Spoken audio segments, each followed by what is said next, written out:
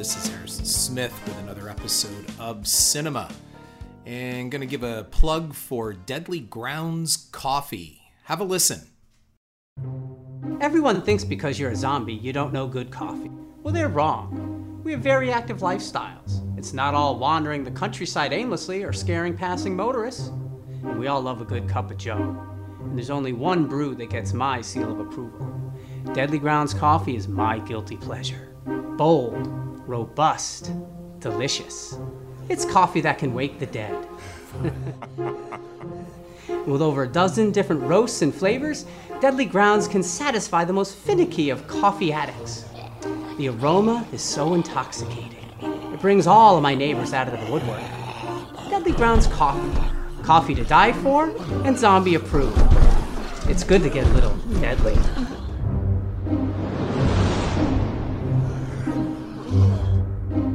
Use the front door! Oh, they're so disgusting. I've said in several podcasts before that I wasn't going to just keep cranking out episodes on a weekly basis unless I had something to say. And so it's really nice when something occurs, whether in my life, in the news, with the entertainment industry, that gives me something I wish to talk about. And for this podcast episode, I'm talking about the cult of James Wan in the recent release of his film Malignant. I'm going to get into this in a moment. Cinema, for those of you who are just tuning in to what this is about, this is not a review on Malignant. I have not seen the film. I will see the film. I just have not seen it yet because I've been pretty busy and I just can't drop everything nor find the time right now to watch it. However, I will. It has nothing to do against James Wan or the film at all. And I'll watch it and make my own assessments based upon my own thoughts and criticism. However, a bunch of people have watched it. And cinema is about the demand for better, that we should be demanding something better of our entertainment because cinema, C-Y-N-E-M-A, derives from the concept that I came up with after watching Jaws: The Revenge of when a filmmaker or entertainer can have the ability or has the ability to make something great and they make a conscious decision not to do that. That they either go for mediocre or less. This is not about so bad it's good entertainment. It takes a lot of work to make a shitty movie. And for those of you who are filmmakers, you know exactly what I'm talking about. It takes very little effort to make a mediocre film. And I feel that is one of our major problems today in entertainment. It's mediocrity. It's not about bad movies. It's just about mediocre, run-of-the-mill, vanilla remakes, reboots, reimaginings, and just basically concept, big screen, crash and boom movies. And we'll get into that coming up in a little bit. So the Twitter attacks against this one person on Twitter became personal. And it was a thread of the recent Malignant film in which people, of course, are gushing and oohing and eyeing, and it's amazing and it's incredible and it's awesome and all the same words over and over and over, blah, blah, blah, blah, blah. And in 3 weeks, nobody will be fucking talking about it. But because it's out right now, we all have to jump on that bandwagon and everybody has to talk about it. And here's the catch for this episode. It seems to be that everybody must love it. That seems to go a certain way these days online, and we're going to be getting into that today. So the thread of the recent film Malignant and its comments is this episode is about someone who stepped out of the blind faithful to express, with critical thinking, why they weren't exactly bowled over by the film. So I'm going to read you the original tweet from Death Curse Podcast. You can find him on Twitter. Has a great show and knows what he's talking about. Imagine that. And so he wrote this tweet about his personal assessment of Malignant. And you ready? Here we go. He wrote, Malignant, a really dumb, cheesy movie with odd tonal shifts and weird score choices. Acting isn't that great, but some good gore. Feels like a bad 90s slasher movie. A different turn for James Wan, and in parentheses writes, who I'm not particularly a fan of. Having said all that, I liked it. Now pay attention to that. He said he liked it. Just some of the responses coming out of the gate. One of them, I think it was the top one from this woman, wrote, "Wow, you must be really fun." And then she added for emphasis a meme, a GIF, an animated GIF of Wednesday Addams from the Addams Family TV show, slicing her throat, doing that slicing her throat, drawing her finger across her throat thing. First of all, what the fuck does that mean? What do you mean, this passive-aggressive, wow, you must be really fun? My response is, wow, lady, you must be really fun, that you have nothing else to do but come after somebody for expressing their opinion. And I'm going to say, a really well-thought-out criticism. It wasn't like, I saw Malignant and it sucked. Again, Malignant. A really dumb, cheesy movie with odd tonal shifts and weird score choices. Right there. That sounds like an educated response. Acting isn't that great, but some good gore. Found something positive in there, and even in the first line. Feels like a bad 90s slasher movie, which the 90s were filled with. A different turn for James Wan, who I'm not particularly a fan of. But having said all that, I liked it. What could possibly be wrong with that kind of an assessment? Well, I'm going to get to that. Someone else wrote underneath, which invariably comes up almost every time someone speaks out against something that all of Twitter must love. Someone wrote, "You must have never seen a horror movie before." Oh, thank you, Mr. Horror Expert. Thank you, Horror God, for giving us that kind of an assessment right there. You're right. The guy who has a horror podcast has never seen a horror movie before. Sorry your butt hurt over the fact that he didn't like your little Malignant movie.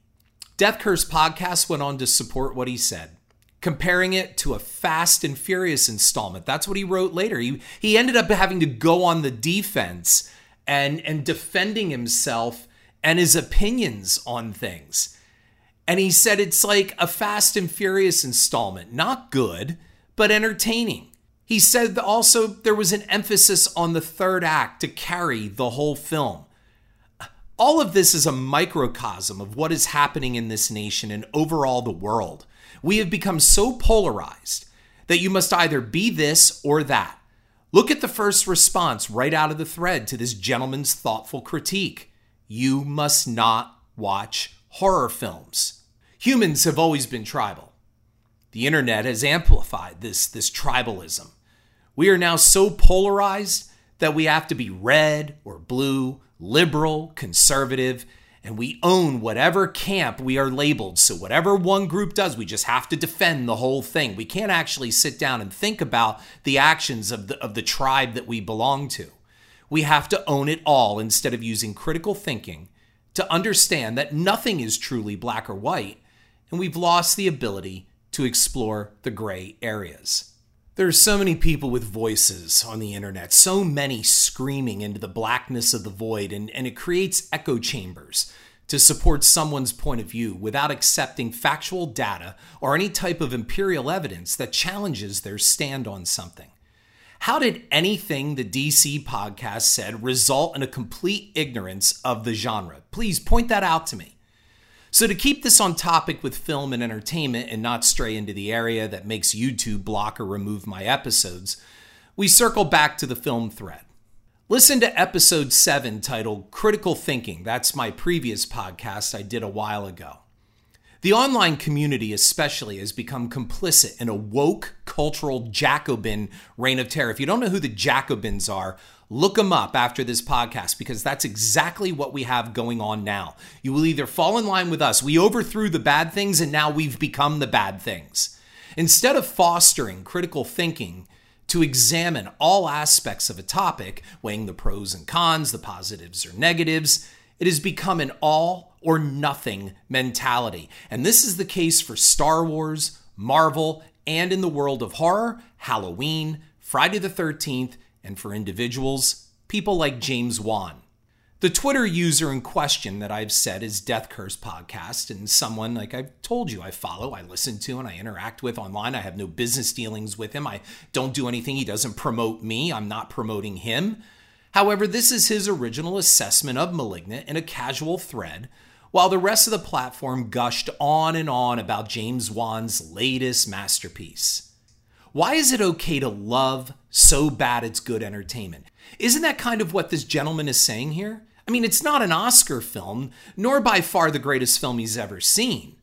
But it passed the time, has a good chunk of cheese factor to it, and overall, despite coming from the revered, almost deified James Wan, it's just okay, but it is entertaining.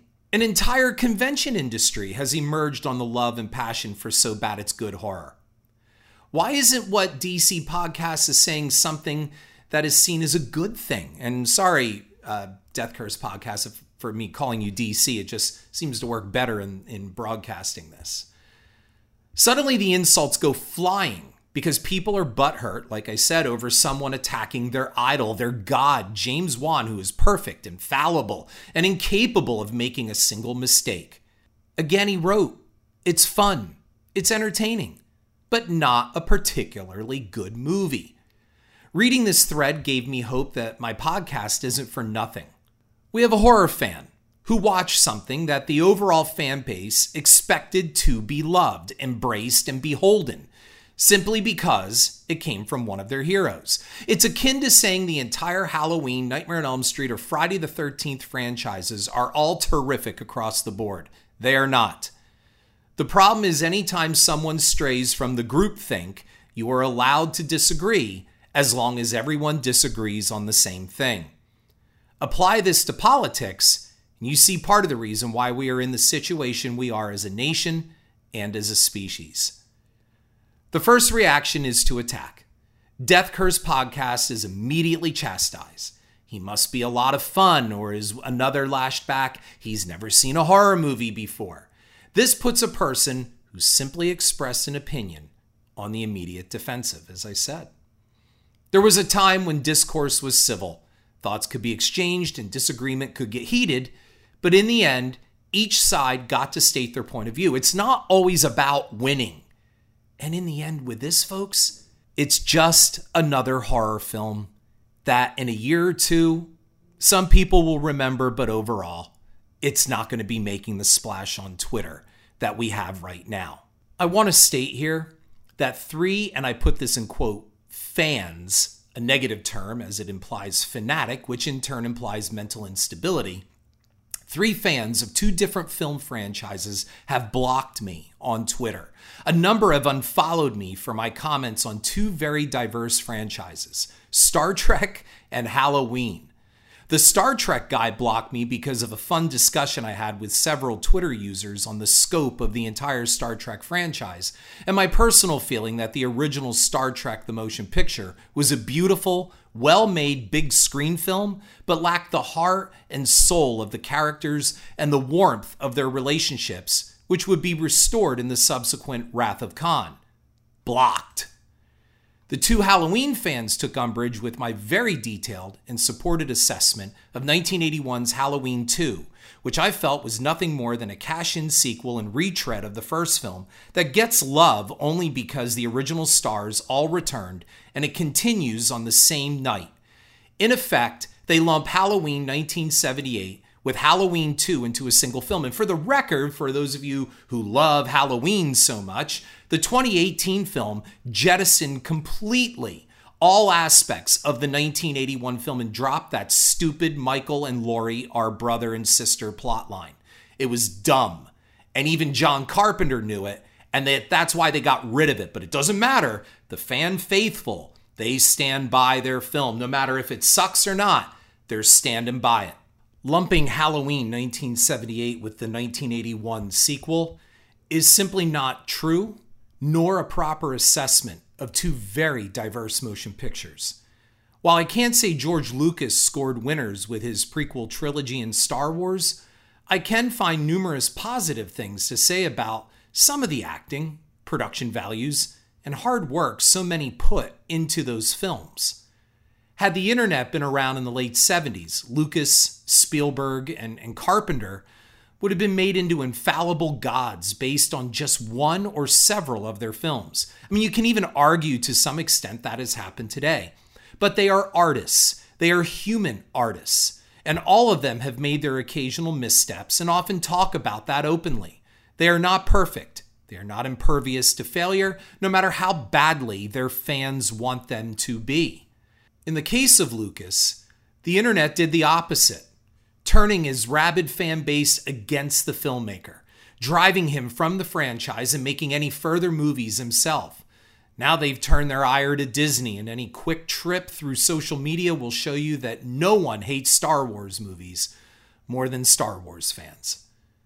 We're going to get to M. Night Shyamalan before we go to full James Wan, so bear with me here. Let me ask any of you who do this blind, faithful defense of something, whether it's a political figure or a piece of entertainment, that includes sports, just what do you get out of this? Why is there such a fanatical allegiance to film franchises or series or sports teams where the slightest criticism will not be tolerated? What happens to a person when they see a comment or non-favorable critique that they feel not just compelled, but justified in a response disproportionate from the perceived offense? M. Night Shyamalan might be the first of the new wonderkins to get the internet treatment. His success with The Sixth Sense baselessly crowned him the next Spielberg or Alfred Hitchcock, and this will bite him in the ass in quick time. So let's take a look at what was going on at the box office at the time The Sixth Sense was released. The year was 1999, and it was one of flux. We were on the cusp of a new millennium, and the internet was ramping up. Windows 98 was our preferred operating system overall, as Apple had only started its rise from the ashes. Star Wars didn't belong to Disney yet, and Phantom Menace made Star Wars fans weep with joy and spend money on a film, another film that they didn't want to see, just to view the trailer for The Phantom Menace on the front of that movie. Horror was firmly in the hands of Kevin Williamson and his mix of teen angst melodrama with generic paint-by-numbers horror that helped give rise to what I call designer horror. And you can hear all about designer horror in episode 81 of this podcast. Designer horror films can almost always be spotted by their poster or artwork. It's Photoshopped celebrity floating heads filtered in two-tone or black and white, looking sexy and concerned or fearful, always usually with a little blur to them.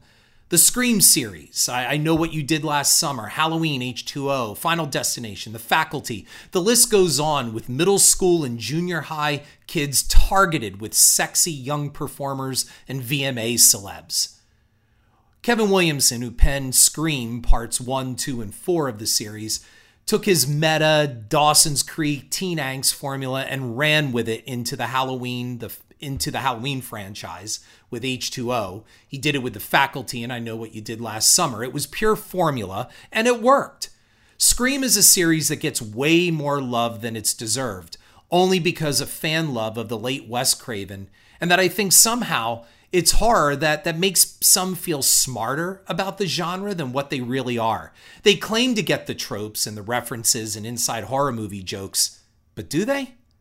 I was teaching high school at this time, and somehow the opportunity to say the line, "We all go a little mad sometimes," came up. A boy in my class clapped his hands, his face alight with recognition. "Scream," he yelled. "I know that line." "No," I corrected him, "it was from Psycho. Norman Bates said it to Janet Leigh." The kid in Scream simply aped it in that film. My student actually argued with me about it until I finally proved it beyond the shadow of a doubt, and he had no idea what to say. "Have you ever seen Psycho?" I asked him. He didn't. "Then how do you know what you are watching?" I asked. "You just say you get it, but you don't." How much else of the film didn't he and likely a lot of other kids get, but pretended that they did? I mean, no matter. A spot-on and funny 90s critic, I used to read this guy all the time, Mr. Cranky. Some of you may remember him. His image, his logo was this purple yuck face. Mr. Cranky once stated that Kevin Williamson is to horror what Jim Varney, who played Ernest, was to comedy. And I never forgot that. M. Night Shyamalan was up against a lot of cloying product in 1999. Then along comes this little suspense thriller with Bruce Willis, his Sixth Sense movie, who had hit on hard times since the original Die Hard, and Willis was not a powerful box office force in 1999, although far from washed up. It's fair to say The Sixth Sense helped revive his star's light. I remember friends and relatives and students all raving about The Sixth Sense, just like they gushed this past weekend over Malignant. You'll never guess the ending. The ending is incredible. Oh my God, that ending. I never saw it coming. This was before spoilers became almost unavoidable. I stayed away from all information about the film, knowing I would go see it, and I genuinely wanted to be surprised. So my best friend took me. He had seen it twice and was thrilled to take me and get my take on this masterpiece. 10 minutes into The Sixth Sense, I looked over at him and said, "Let me guess, Willis is dead." My buddy, who was this real big guy, threw up his hands, biting his bottom lip to show how pissed off he was, and said aloud with people around us hearing him, "Now how the fuck did you know that?" My reply was simple, because I watched The Twilight Zone growing up. There were a number of episodes on that show where the lead characters were dead. No one could hear them, see them, and sometimes there was just one who could. I saw Carnival of Souls, for God's sake. I read a lot of ghost stories by a lot of authors. It's the sad realization at the end of almost every ghost story, whether in print or on film, the protagonist is the ghost. This was nothing new, but people forget. Many more don't read. Many more claim to be horror fans. And they're really less than casual ones, and they never caught enough to understand what they were watching. Now, there was nothing amazing, fresh, new, incredible about the ending to The Sixth Sense. However, stack it up against The Phantom Menace, the designer horror of the mid to end 90s, Pauly Shore and Tom Green movies, and you can see why M. Night blew up on a single film. I was sitting in my car listening to two morning zoo-type radio hosts, two dorks gush about Shyamalan and The Sixth Sense, and even then knew that this was hype before the internet would really blow up how something was hyped. I'm not saying The Sixth Sense is a bad film. In fact, I think it's wonderfully effective, hits just the right emotional tones, and there isn't a bad performance in it. It is crisply directed, beautifully shot, and it gave me some really nice jump scares. Was it groundbreaking? Did it do something new? No. It borrowed heavily on old tropes and made them seem fresh. And that's okay. But when I would talk of this assessment to those amazed by the film, I was accused of jealousy, envious of this guy's success, or that I didn't write something so brilliant. Okay, maybe I didn't, but I can tell you a lot of other authors did decades before this movie. People got angry with me. And this was in real life, not online. When you gave an alternative view to theirs, they took it personally. So you either loved The Sixth Sense or you hated it. There was no other discussion. Take a side. And then the word hater became part of our lexicon and was quickly used to describe anyone who didn't go along with the majority narrative. It was a word used to shut down or dismiss any kind of intelligent discourse on the subject matter, whether person or entertainment. And Stewie from Family Guy defined the word best when Chris asked what a hater was. And Stewie replied to Chris, "It's something people say instead of working to change their own flaws." The camps, the sides, the teams, the factions have created words to shut down intelligent discussion or criticism when a threat is posed to one's agenda or opinions. Shyamalan did little to deserve what was coming for him. He took the accolades and rolled over into a follow-up, Unbreakable, which again starred Bruce Willis and was offbeat and left of center, and it gave audiences the feeling they were watching something really esoteric. And then Signs followed, and I have to admit, it was the first time in a while I jumped into film, and one of those points was a simple line of dialogue that Shyamalan himself says about having the thing trapped in the pantry, and the other was the alien reveal at a kid's birthday party in Brazil. The film turned into a melodramatic, preachy kind of thing, and the plot holes alone kept me asking questions while it played out on the big screen. I mean, aliens are killed by tap water. Naked aliens running around in mist, which is water vapor. They're not burning up then. Breathing it in would be like breathing sulfuric acid gas, but it didn't matter. Shyamalan was the next Spielberg. He could do no wrong. America awaited this new genius on the block's next film. And we got it with The Village. And it's here that I have to say, Shyamalan embraced his image all too well. If you remember, he was the king of the twist ending. And now everyone expected that big twist at the end of every single one of his movies. The more he made, the more contrived they felt. Poor M. Night.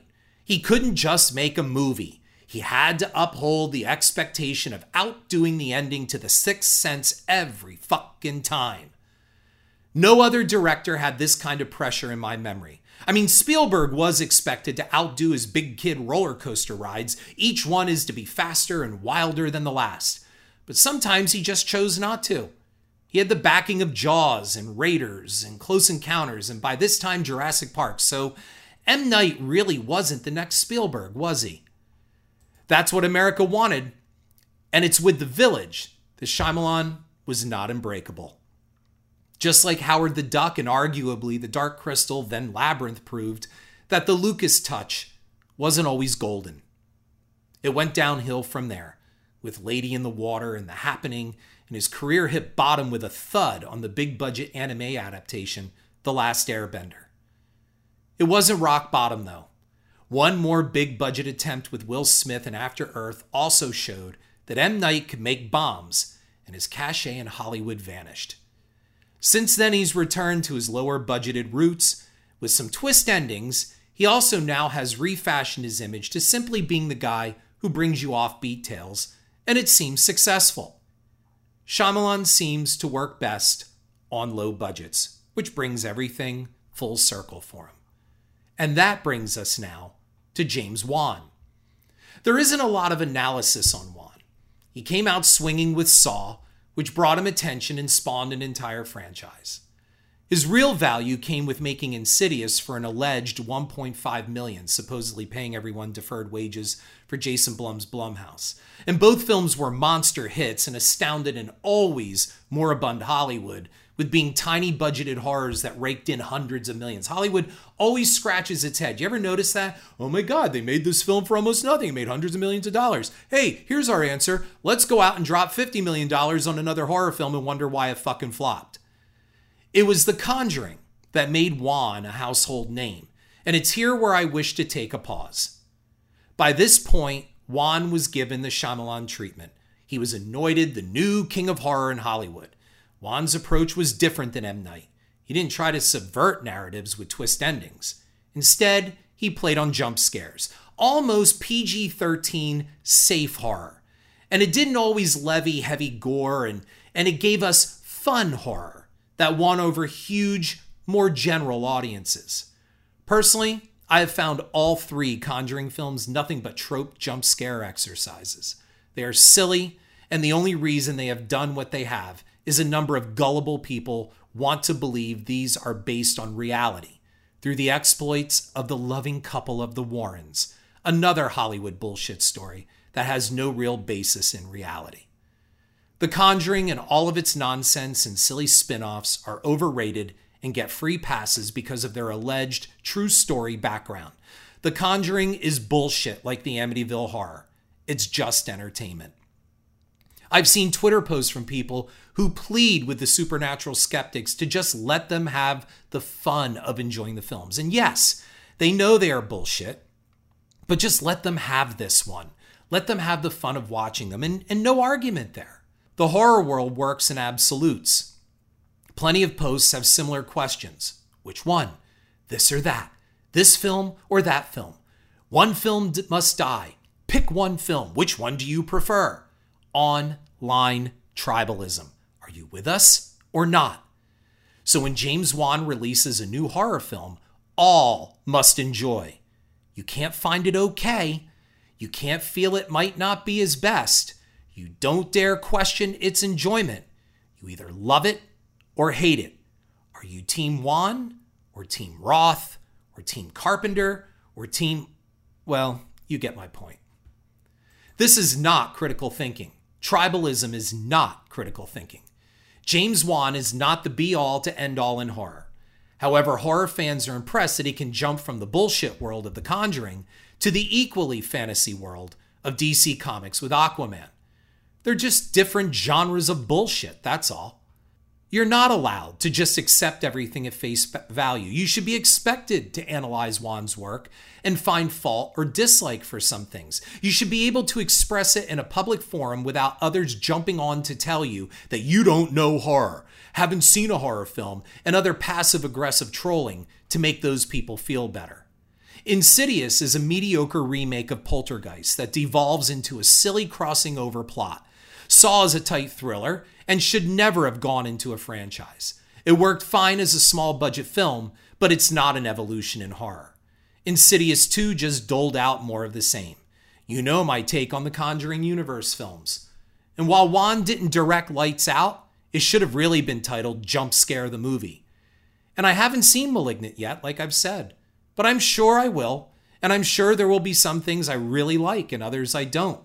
For those of you dealing in absolutes, go take a few film classes and chime in when you know what you're talking about.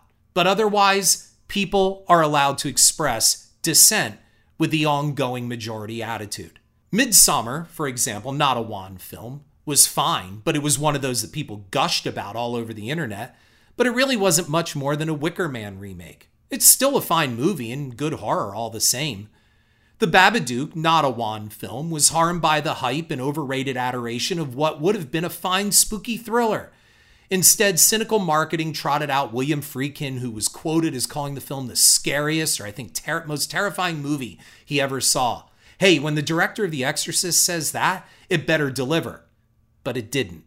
And that's not really the film's fault. It was the marketing of the film that created the backlash in its release. The Shining is one of the most overrated horror films of the last 50 years. It's boring, it's miscast, an affront to the novel, hated by Stephen King and stripped of all its symbolism the author intended.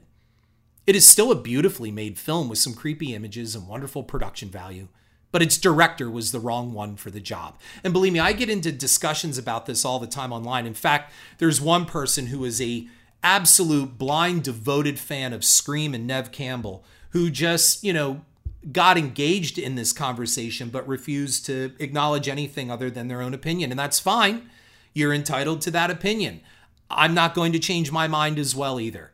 And when I said all of these similar things on the Howard Stern show about 2 years ago, I directly contradicted Gary Dell'Abate's assertion that it's the scariest movie of all time.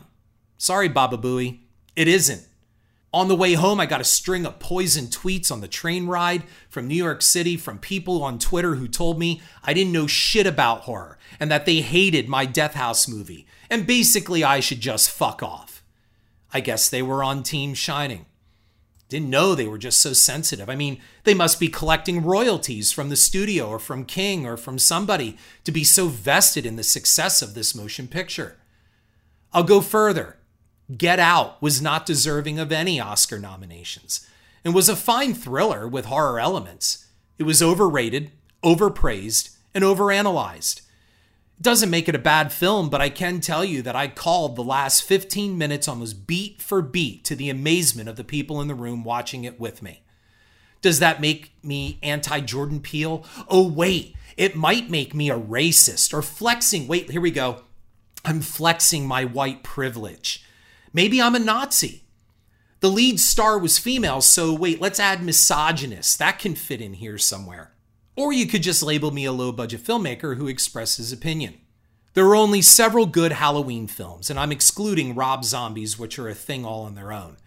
H2O is not one of the good ones.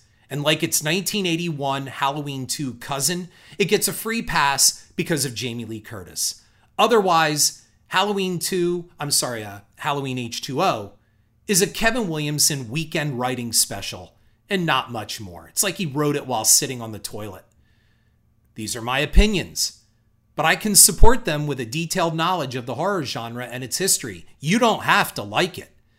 I can support my criticisms instead of just saying, it's awesome. Support that. Well, it just is. And I can also understand why others would think differently. A lot of people paid to see these films, and I did as well. Every single one that I just mentioned that I threw a dissenting view on, I paid money to see them in theaters. I saw every single film I have listed in the theater, and I paid that ticket admission.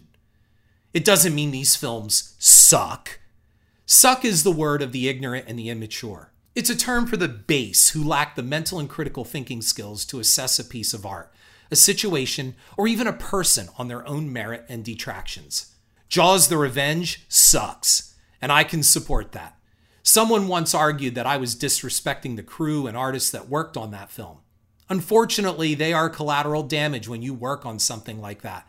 No one forced them to do it, and you gotta deal with the stink that gets on your clothes. I did afford praise to the film's composer, Michael Small, and he deserved better. But that film sucks. And just listen to episode 2 of this podcast because that film inspired this entire cinema podcast, and I'll support my opinion all goddamn day long. So stop being tribal. Open your minds. You don't have to love every piece of candy that rolls off the belt, shoving them into your mouths like Lucy and Ethel in that classic I Love Lucy episode. Some of you may not even know what I'm talking about, and if that's the case, you probably don't even know about half the horror that I'm discussing. Not all the Hellraisers are good. Not all the Star Wars films are good. Not all of the Alien films are good. Not all of the Star Trek films are good. We could go on. And you know, you're allowed to defend them. But when you do, defend them with more than, because I said so, my feelings are hurt. Show it. Demonstrate it. Support it with fact and education and an understanding and appreciation for film and film history. Love what you love. Dislike what you dislike. Know what you're talking about. This simple advice can make the world run a lot smoother and much more pleasant. This is Harrison Smith. Thank you for listening. And thanks, DC Podcast, for the inspiration. Have a great week.